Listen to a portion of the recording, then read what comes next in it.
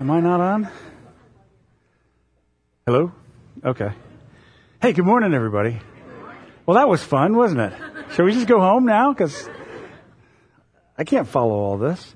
We're in the month of December. We've been talking about Christmas a lot, and it's a time when we're all thinking about Christmas. Everybody got their Christmas? Who's got their Christmas shopping done already?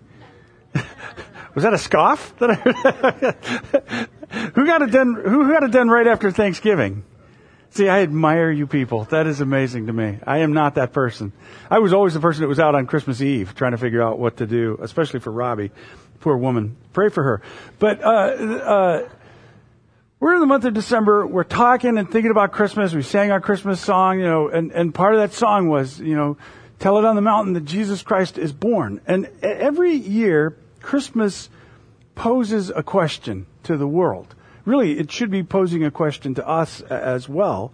Namely, why did Jesus come into the world? Why is it important that Jesus was born? And I'm sure we all have a lot of different ways in which we would answer that. I'm sure there would be many varied answers to that, depending on background or the ways we've been taught. But interestingly enough, the answer to that question is going to be in our text today as we're continuing our study in the Gospel of John. He's going to plainly state why he was born, and we're going to see what that means for us as his followers. So as I said, we're continuing our study in the Gospel of John. If you've got a Bible or a Bible app, if you will find your way to John chapter 18, please, if you'd like to follow along. We're in the second part of John's Gospel. Remember, it's broken into two books, the book of signs and the book of glory. So here we are in the book of glory, and last week we read about Jesus' arrest and his trial before the Sanhedrin, who were the leaders within Israel at that time.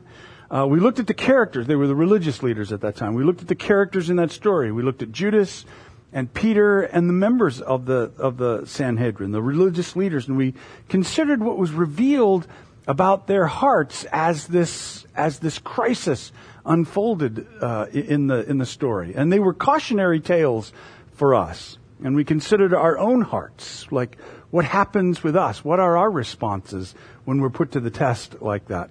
Today we're going to pick the drama back up, and we're going to follow Jesus as he's taken before the Roman governor, Pilate, and he's interrogated. And there is a lot to contemplate in this account. Things that I believe, especially at this time, we need to pay close attention to. In this chapter, as well as the next, the word king appears a dozen times. King and kingship are the central theme to everything we're going to be looking at in this chapter as we conclude this chapter and into the next. It's the centerpiece of what we're to take away from this. These events that unfolded were the means by which Jesus is truly exalted as king. But the remarkable thing about it all, at least from John's perspective as he's writing this gospel out, is that this time of exaltation is happening for Jesus while the characters in the story don't know it's happening. It's happening and they're completely unaware. This is a consistent theme with John, misunderstanding and confusion around Jesus' words and actions during the first part of his ministry in the book of signs. It surrounded all of those stories. There was always confusion, people misunderstanding what was going on. And it drives home the point that this divine revelation of Christ's work is not something that is easily or even possibly perceived by the natural eye. But John wants to make sure that we read this with a different eye. So he makes us insiders into this story, giving us this elevated view so that we have everything we need to properly interpret this event, what's happening here. So today we're going to read about Jesus before Pilate, and we're going to discover what we can about the nature of the mission of God's kingdom that's at work in this world. So if you're there in John chapter 18, we're going to pick up where we left off we'll start by rereading verse 28 and then go from there. So this is Jesus' trial before Caiaphas ended in the early hours of the morning. Remember, he spent the whole night. They were interrogating him, beating him without actually proving anything. Then he was taken to the headquarters of the Roman governor. His accusers didn't go inside because it would defile them, and they wouldn't be allowed to celebrate the Passover. So Pilate, the governor, went out to them and asked, "What's your charge against this man?" "Well, we wouldn't have handed him over to you if he weren't a criminal," they retorted. "Then take him away and judge him by your own law," Pilate told them. "Only the Romans are permitted to execute someone," the Jewish leaders replied. This fulfilled Jesus' prediction about the way he would die. Okay, so these verses set the stage for the upcoming drama of this interrogation. The religious leaders need the Roman governor, Pilate, to carry out an execution, but they also know that a charge of blasphemy isn't going to hold any weight with him. He could care less about that.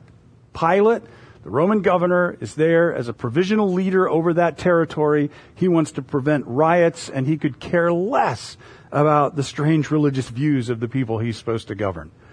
So this then is what moves the trial from the realm of religion to that of government and politics. John doesn't describe what the accusation is against Jesus. We have to look to the other gospel accounts to understand that they bring him before Pilate and accuse him of the one thing that they know will get Pilate's attention. They say that Jesus has set himself up as a rival king to Caesar. Pilate's part in this is vitally important for us as we look to this narrative and try to understand these events and what they mean to us, because we see that no one people group was responsible for Jesus' death. That's why Pilate's part of this story is so important. This was a Gentile and Jewish cooperation. It had nothing to do with race. This was the backlash of religion and political powers. Those two forces, those two, I'll say, powerful forces in this world at work, arrayed against the purposes of Jesus. That's what's going on here. So the stain of this is on humanity et al. It's not down to one particular people group. Now we know Pilate from history, both from historical writings and from archaeological findings as well. Philo, the ancient Jewish philosopher, wrote about him. Josephus, the Jewish historian, talked about him. Tacitus, the Roman historian, talked about him. So we've got a lot of different views on him. According to their memories of him, Pilate was a cruel, power-hungry extortionist of a man. We know that he didn't come from noble birth. He was elevated to this position. And we know that he'd been in trouble with Tiberius Caesar for the way he was governing things in that region, in Palestine, what they called Palestine at that time. In fact, it was the violent crushing, a little later on from this thing that we're reading about today, a little later on from that, he violently crushed an uprising that happened in Samaria. He killed women and children, and that was enough for Tiberius Caesar to call him back to Rome, and he disappears into the mists of history from that point on. We don't know after that. He was a Roman official, so he was naturally disposed to thinking of himself as superior to the locals that he was to rule. And when we put the historical information together with the gospel narratives, we actually get a picture here of Pilate staging a little bit of theater in this trial in order to assert his own sense of authority and superiority over the Jewish leaders that he was constantly in contest with. In other words, all of these people that we're going to be reading about today were fighting a political battle and using Jesus as a prop for their own purposes. And it feels like nothing really changes in our world. So Pilate interrogates Jesus. Verse 33.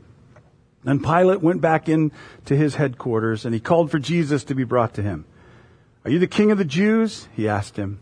Jesus replied, "Is this your own question, or did others tell you about me?" "Am I a Jew?" Pilate retorted. "Your own people and their leading priests brought you to me for trial. Why? What have you done?" Jesus answered, "My kingdom is not an earthly kingdom.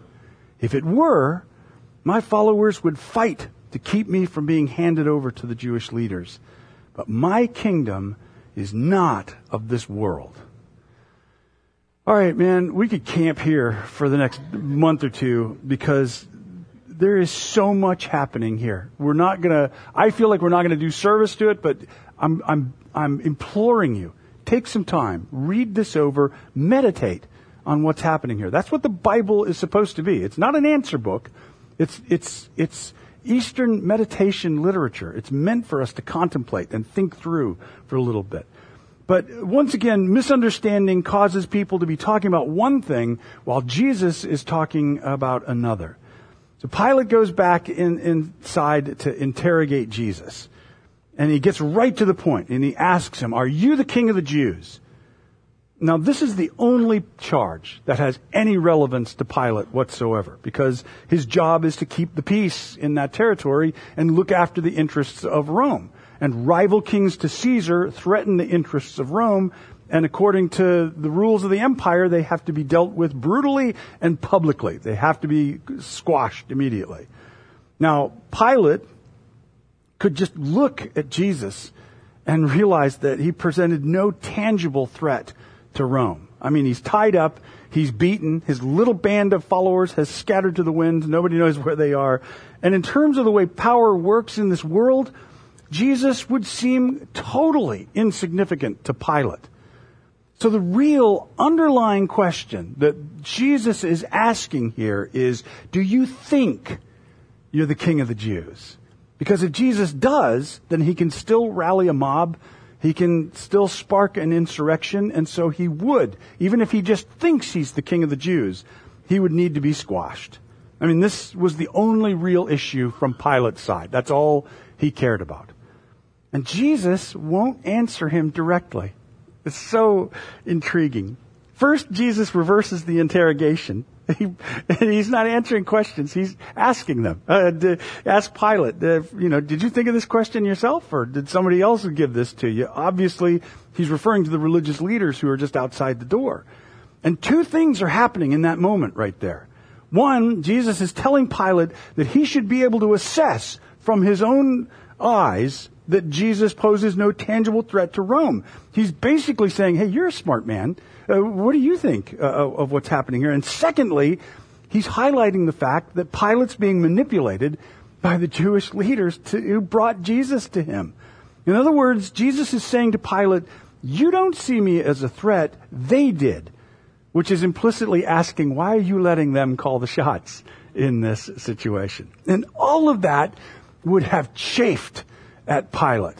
The whole dynamic between he and the Sanhedrin was that of a power struggle, which is likely why he shoots back, that he's not interested at all, has no interest at all in Jewish religious squabbles. He doesn't care.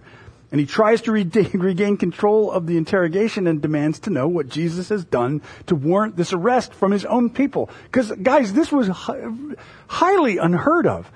The Jewish people at that time, they were an oppressed people. They banded together. The Rome was their common enemy, their common, threat. They weren't handing each other over to Rome. This was highly unusual. And that's what Pilate's trying to get at in this. What's happening here that has warranted this? And here, for the first time in John's gospel, Jesus speaks of a kingdom. Now, in the other gospel accounts, especially in Matthew, kingdom comes up all the time. Not in John's. In John's, he waits till this moment here when Jesus begins to answer these questions. And Jesus never applies the term king to himself.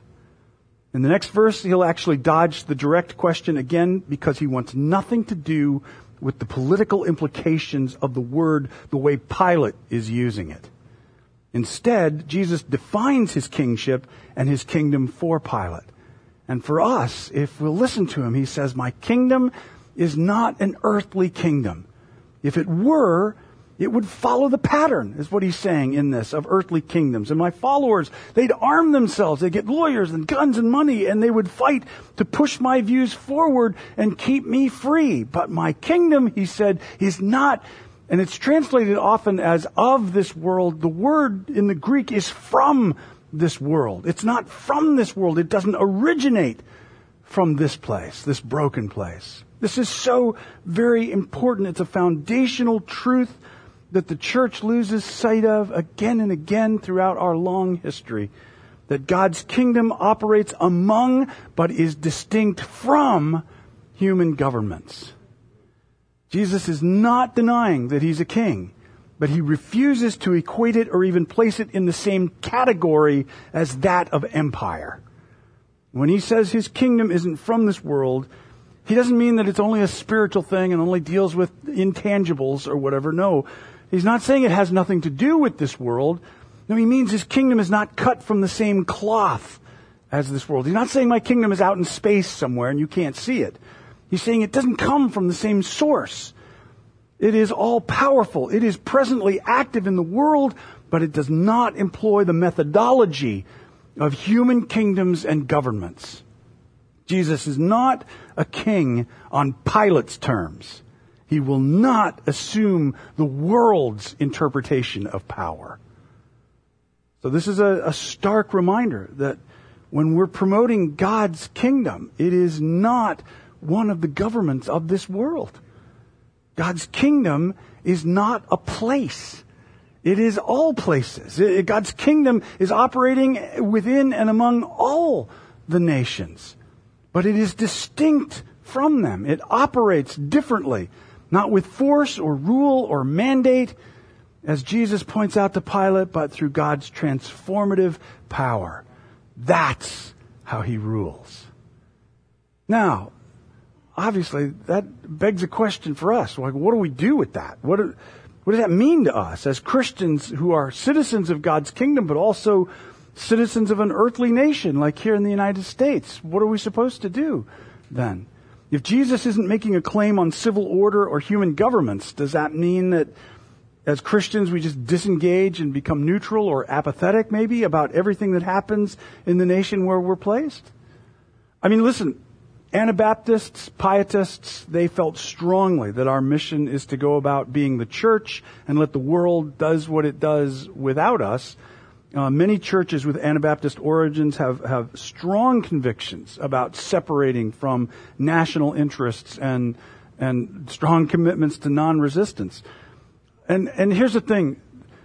People who have held those views have made wonderful contributions to the work of the church throughout history. I mean, we can't denigrate that because there's some wonderful things that have happened through those who've held that view. It's not necessarily the way I would see it. The way I've come to understand this, and again, this is where you've got to take these things home and meditate on them. I'm not telling you how you have to think about this or what conclusions you have to draw. I'm telling you the conclusions I've drawn from this and what's guiding me in this. Scholars such as N.T. Wright, Tim Mackey, Gary Burge, Greg Boyd, I've been informed by them. I've thought it through, prayed about it. This is where I land. That I believe that as the church, we certainly have a place and even a duty to speak to the world and its systems of government. But we're not grasping for the power that is held by men like Pilate. God's kingdom is at work among human governments, which means Jesus does have something to say about the proper use or the right use of power to those who wield governmental authority. We do have a message for those who exercise power over people, but the exercise of power over people is a human form of government, and that is not what the church has been called to, as far as I can tell. But as Christians, we remember all of these human governments are simply provisional. They're present until the return of the true King. And our allegiance, all through the New Testament, our allegiance is called to be placed on Him. His ways, His values, His priorities. It comes back to Christ. And listen, this is a lot. I was telling you before, this is a lot. There's a lot to hear from me. It's a lot to contemplate and work through. Time doesn't permit a deep dive into this. I'm willing to discuss this with anybody, but I hope at least it'll give us pause to consider what it is that Jesus is saying here.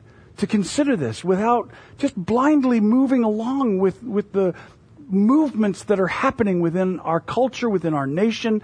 Think about what Jesus is saying here. What does it mean? I'm coming to my conclusions. You've got to come to yours. What does it mean, what He's saying here? Especially as we're navigating through this highly polarized and politicized world of American Christianity. We've got to listen to him first and foremost. What is he saying? What does it mean to you? The bottom line for me is that Jesus has firmly declared that his kingdom is not from and does not operate like the kingdoms of this broken world. And from there, we have to determine how that plays out in real life. All right, we'll keep moving on. Verse 37. Everybody's like, whew, finally, let's move on. Pilate said, he's talking to Jesus. Pilate said, so you are a king. Jesus responded, you say I'm a king. Actually, I was born and came into the world, and here it is. So this is why Jesus was born. I was born and came into the world to testify to the truth. All who love the truth recognize that what I say is true. What is truth? Pilate asked. Then he went out again to the people and told them, he's not guilty of any crime. Okay. As I said, Jesus flatly refuses to allow the political implication of the word king to be placed on him. The old scholar from the 1800s, C.H. Dodd, said that a good paraphrase of verse 37 would be, Pilate says, so you're telling me you are indeed some kind of king? And Jesus responds, king is your word, not mine. Jesus said what his kingdom is not. It's not from this world. Here he tells us what it is. And what is it? It's a kingdom of truth. Now, truth, that's again, you can understand a little bit why Pilate retorts the way he does. Truth. What are we talking about when he says this? And what we have to first realize is when he's saying that, he's not using the word truth here as just referring to truthfulness as opposed to dishonesty. That's, certainly a part of it. We want to prioritize honesty and truthfulness. But he's using the word truth the way he's used it all through his ministry. Like when he used it back in chapter 14, verse 6. I am the way, the truth, and the life. It's a theological revelation. Truth, like light, illuminating something that we couldn't see before Jesus came and revealed it. And that's what he's talking about when he's saying truth. Jesus in that sentence was saying, I am the way, the truth, and the light. What does he finish up with that? No one comes to the Father except through me. So in other words, the pathway to the Father, the pathway to God's realm is through him. And I believe this is telling us that the mission of God's kingdom is to reveal and unite us with God's true reality. Jesus' mission has been from the beginning a declaration that God's kingdom is arriving, God's good rule. That is, God's realm is coming to earth so that it will be on earth as it is in heaven. And all through his ministry, he's been revealing what God's rule looks like. It's healing and restoring and humanizing the outcast. All of it meant to give us a glimpse into God's heart, into God's realm, which is active and present, though we can't see it or perceive it. Pilate responds for all of the world that he represents with, what is truth? Just cynical response that he's giving him on this. He's obfuscating the issue by politicizing it. Because he's basically saying, I got my truth, and you got your truth, and we'll see who wins in this contest. And Pilate's truth is backed by the legions of Rome. Pilate's, in his mind, he's got the greater truth because his truth has a cross on which he can hang Jesus' body. So clearly, in his mind, his truth wins. But the kingdom of God reveals a power that is far greater than Rome. The power of God's transformative love, which has left an impact on this world already completely unlike what the powers of Rome or any other empire or human government has been able to achieve. It seems fantastic to imagine that God's rule expands this way by showing love and grace and forgiveness instead of grasping for power.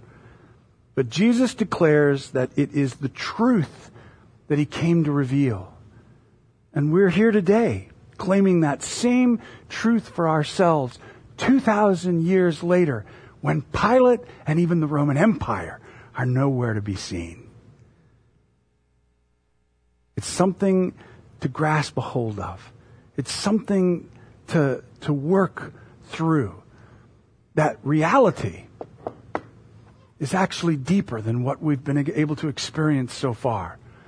That God's kingdom is at work in ways that exceed, not just different from, but exceed our perception of reality. And God's kingdom has not been squashed. God's kingdom continues on. The darkness could rise up, but the darkness could never extinguish the light of his work. Okay, wrapping this up, verse 39. Pilate didn't find enough to sentence Jesus. He goes back to the religious leaders. I don't think this is going to work. And then he says, verse 9, but you have a custom of asking me to release one prisoner each year at Passover. Would you like me to release this King of the Jews? But they shouted back, no, not this man. We want Barabbas. Barabbas was a revolutionary. That's where we'll stop today.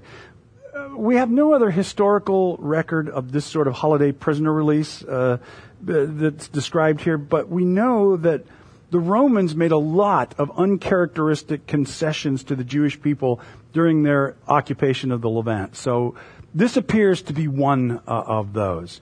There's no reason to think that Pilate is nobly trying to rescue Jesus from this mob. This is just more theater for him to force the Jewish leaders to acknowledge their submission to him. In the other gospel accounts, it's Pilate who trots Barabbas out to offer this exchange. And the NLT describes him as a revolutionary.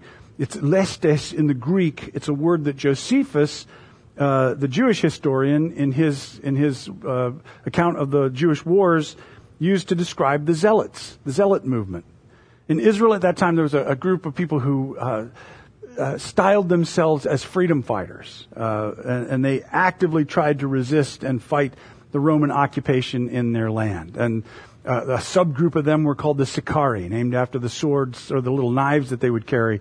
And so they would hide knives or weapons under their robes, and they would go up and quickly stab Roman soldiers or collaborators as they saw them and disappear into the mob. They'd sabotage Roman roads. They would spark riots. Today we'd call them religious extremists. They'd be using IEDs or rocket launchers.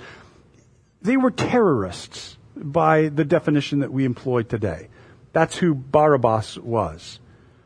And the religious leaders hated these guys. You need to know that right off the bat. In fact, the average Jewish citizen hated them because nobody was safe with them running around doing these things and the havoc that it would bring down on everybody.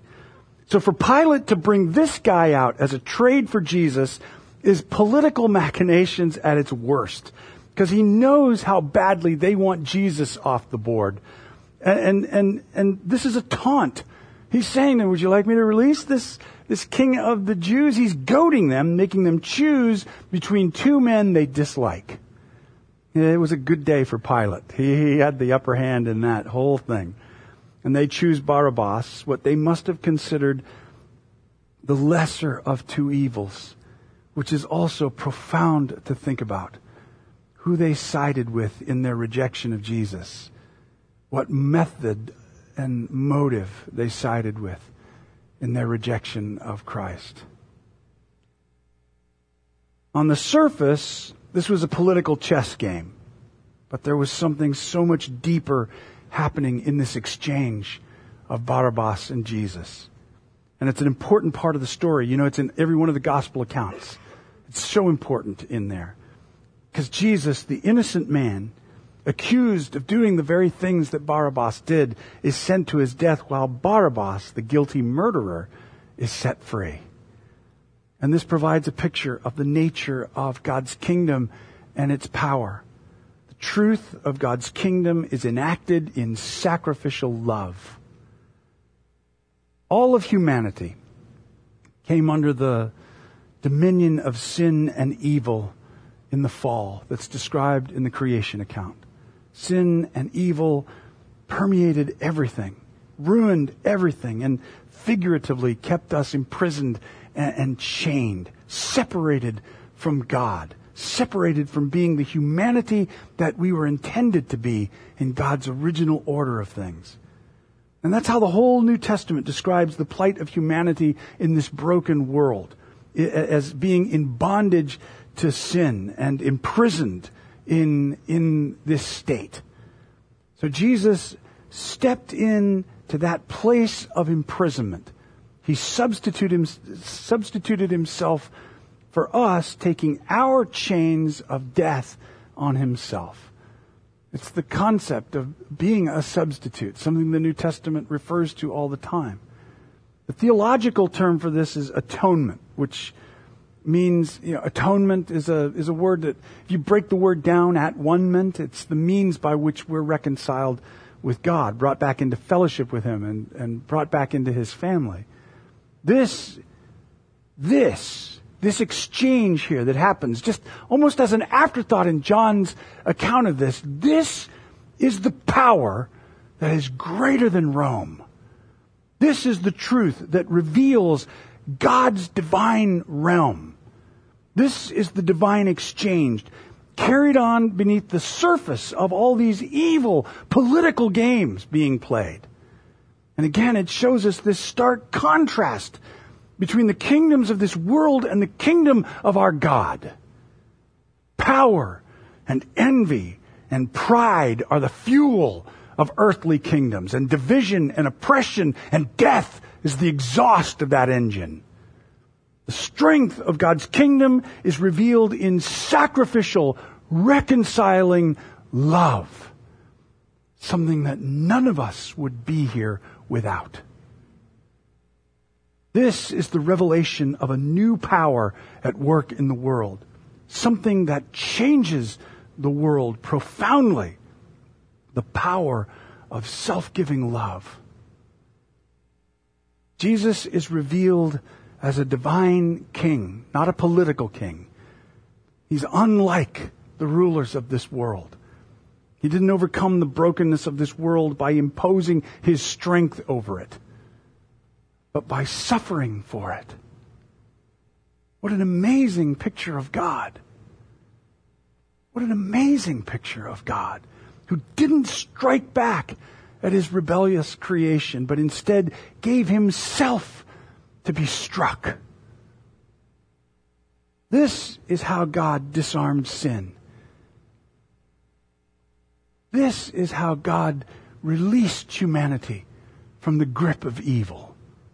Not by fighting it on its own level, but by bearing it and taking it away. The most devastating consequence of sin was our separation from God. That wholeness that we received from being image bearers of God. All of that ruined in the fall. Our connection to eternal life severed. This was the intrinsic result of sin entering the world. And Jesus bore those consequences on himself, providing forgiveness of sins and reconciling the world back to God. Heaven and earth brought back together again the way God originally intended it, beginning in our hearts and moving outward from there. And I know maybe I'm getting worked up or whatever, and you might be thinking, well, yeah, that's all nice, Rob, but like how did Jesus' suffering accomplish that? I mean, and if he's inaugurated as king, why is it taking so long for him to return and finish what he started in this gospel that we're reading? It's been 2,000 years. I don't know. There's still a lot of mystery to that. I don't know. But what I do know is that once I believed in all the possibilities of redemption through his suffering, a light came on in my heart.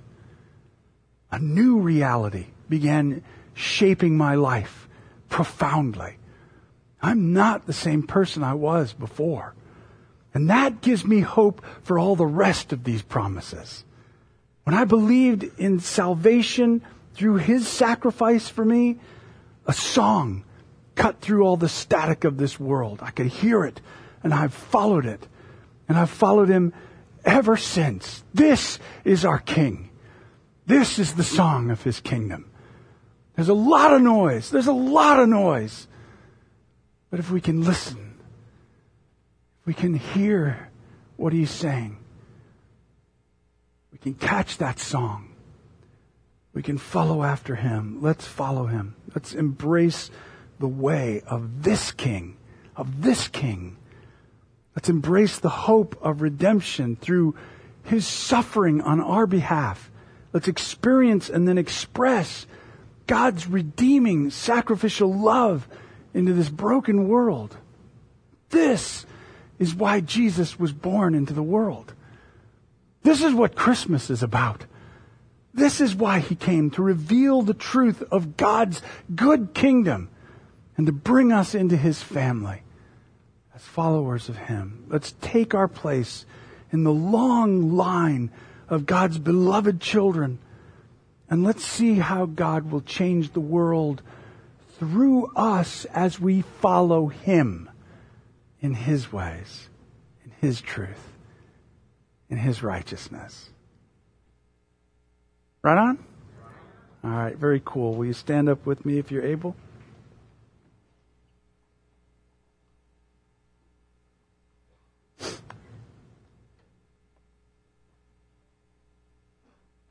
God, we're grateful for Christmas. We're grateful that You came into the world. We're so thankful that we have Your word.